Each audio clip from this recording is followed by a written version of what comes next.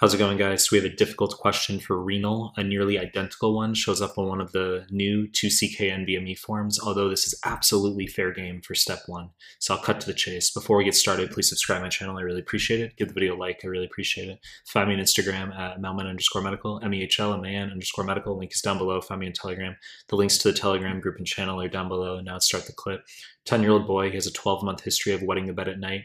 He's had increased thirst and urinary frequency during this time. The episodes occur every 2 to 3 weeks and last 1 to 2 days. There is no bedwetting between episodes. His parents divorced 1 year ago. He is at the 97th percentile for weight and 60th percentile for height. Laboratory studies show serum glucose is normal at 80 milligrams per deciliter, should be 72 to 99 for fasting glucose. Fasting glucose 100 to 125 milligrams per deciliter is called impaired fasting glucose or prediabetes.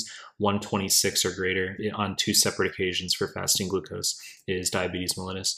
Any one random glucose 200 or greater is also diabetes mellitus, or an HbA1c of 6.5%. Urine glucose and protein are both negative. Urine specific gravity is 1.015. Very fucking weird scale for USMLE, okay? It's going to run from 1.000, which is hyperdilute, up to 1.030, which is hyperconcentrated. So questions asking most likely explanation for these findings. Let's just walk through the answer choices.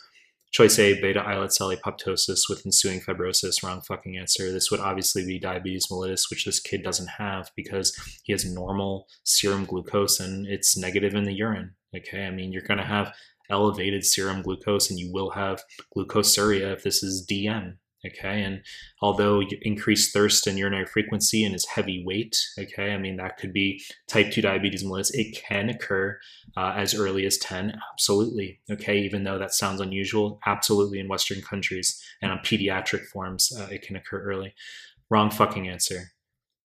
Choice B, diminution, which is a fancy way of saying decreased, diminution of hypothalamic production of vasopressin, aka ADH, as well as impaired sensitivity of medullary collecting duct V2 receptors, so for central and nephrogenic DI respectively.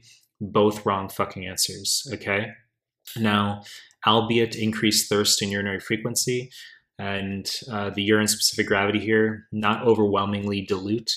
The reason why we can eliminate DI is because it's not occurring all the time, his episodes of bedwetting and his increased urination and thirst. It's not all the time. If you have DI, if you literally have a impaired sensitivity at the kidney to ADH or impaired production of vasopressin at the hypothalamus, obviously stored in the posterior pituitary, you would have a continual pathology. So the fact that this is episodic is our big clue that this isn't actually DI, okay?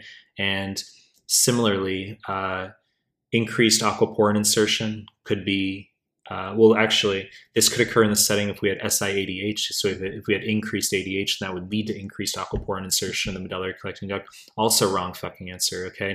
And the pathology, not only would you not have increased thirst and urinary frequency, that's not how SIADH presents, but episodic as well, okay? SIADH is going to be usually small cell bronchogenic carcinoma, but you should know that both central DI and SIADH, that's central in etiology, can both occur due to head trauma as well as meningitis, okay? Even tumors that impinge on the hypothalamus, okay? So correct answer here is increased water consumption. The diagnosis is psychogenic polydipsia, all right? Now, they don't give any information about serum sodium, okay, or serum versus urinary osmolality. They don't do that. In psychogenic polydipsia, you should have a low urinary specific gravity, okay? It should be actually down around 1.000 to 1.005. Not my fucking opinion, okay? This is what's on the NBME exam. And once again, they don't give you the serum sodium or osmolality, which should both be low for comparison, Okay, if you have a down arrow for serum osmolality and serum sodium, you have a down arrow for urinary specific gravity / urinary osmolality, that's obviously psychogenic polydipsia. They go the same direction, but we don't have that comparative information here. That's why this is a difficult question. If we have SIADH, we're going to have concentrated urine. Okay, so we'd have a high specific gravity for the urine, 1.025 to 1.030. Increased urinary osmolality, and we'd have a decreased serum sodium below 135 milliequivalents per liter. If we had diabetes insipidus, we'd have dilute urine, okay? So low specific gravity, low urinary osmolality, and we'd have increased serum osmolality, okay? Increased serum sodium. So once again, we don't have that comparative information, makes it a difficult question.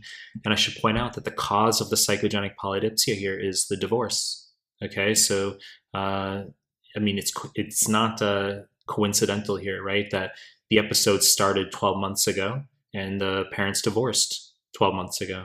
Okay, so I probably should have pointed that out earlier, but that's the cause of the psychogenic polydipsia, stress. Okay, so there's a lot we can talk about. I'm not going to make this an extended clip.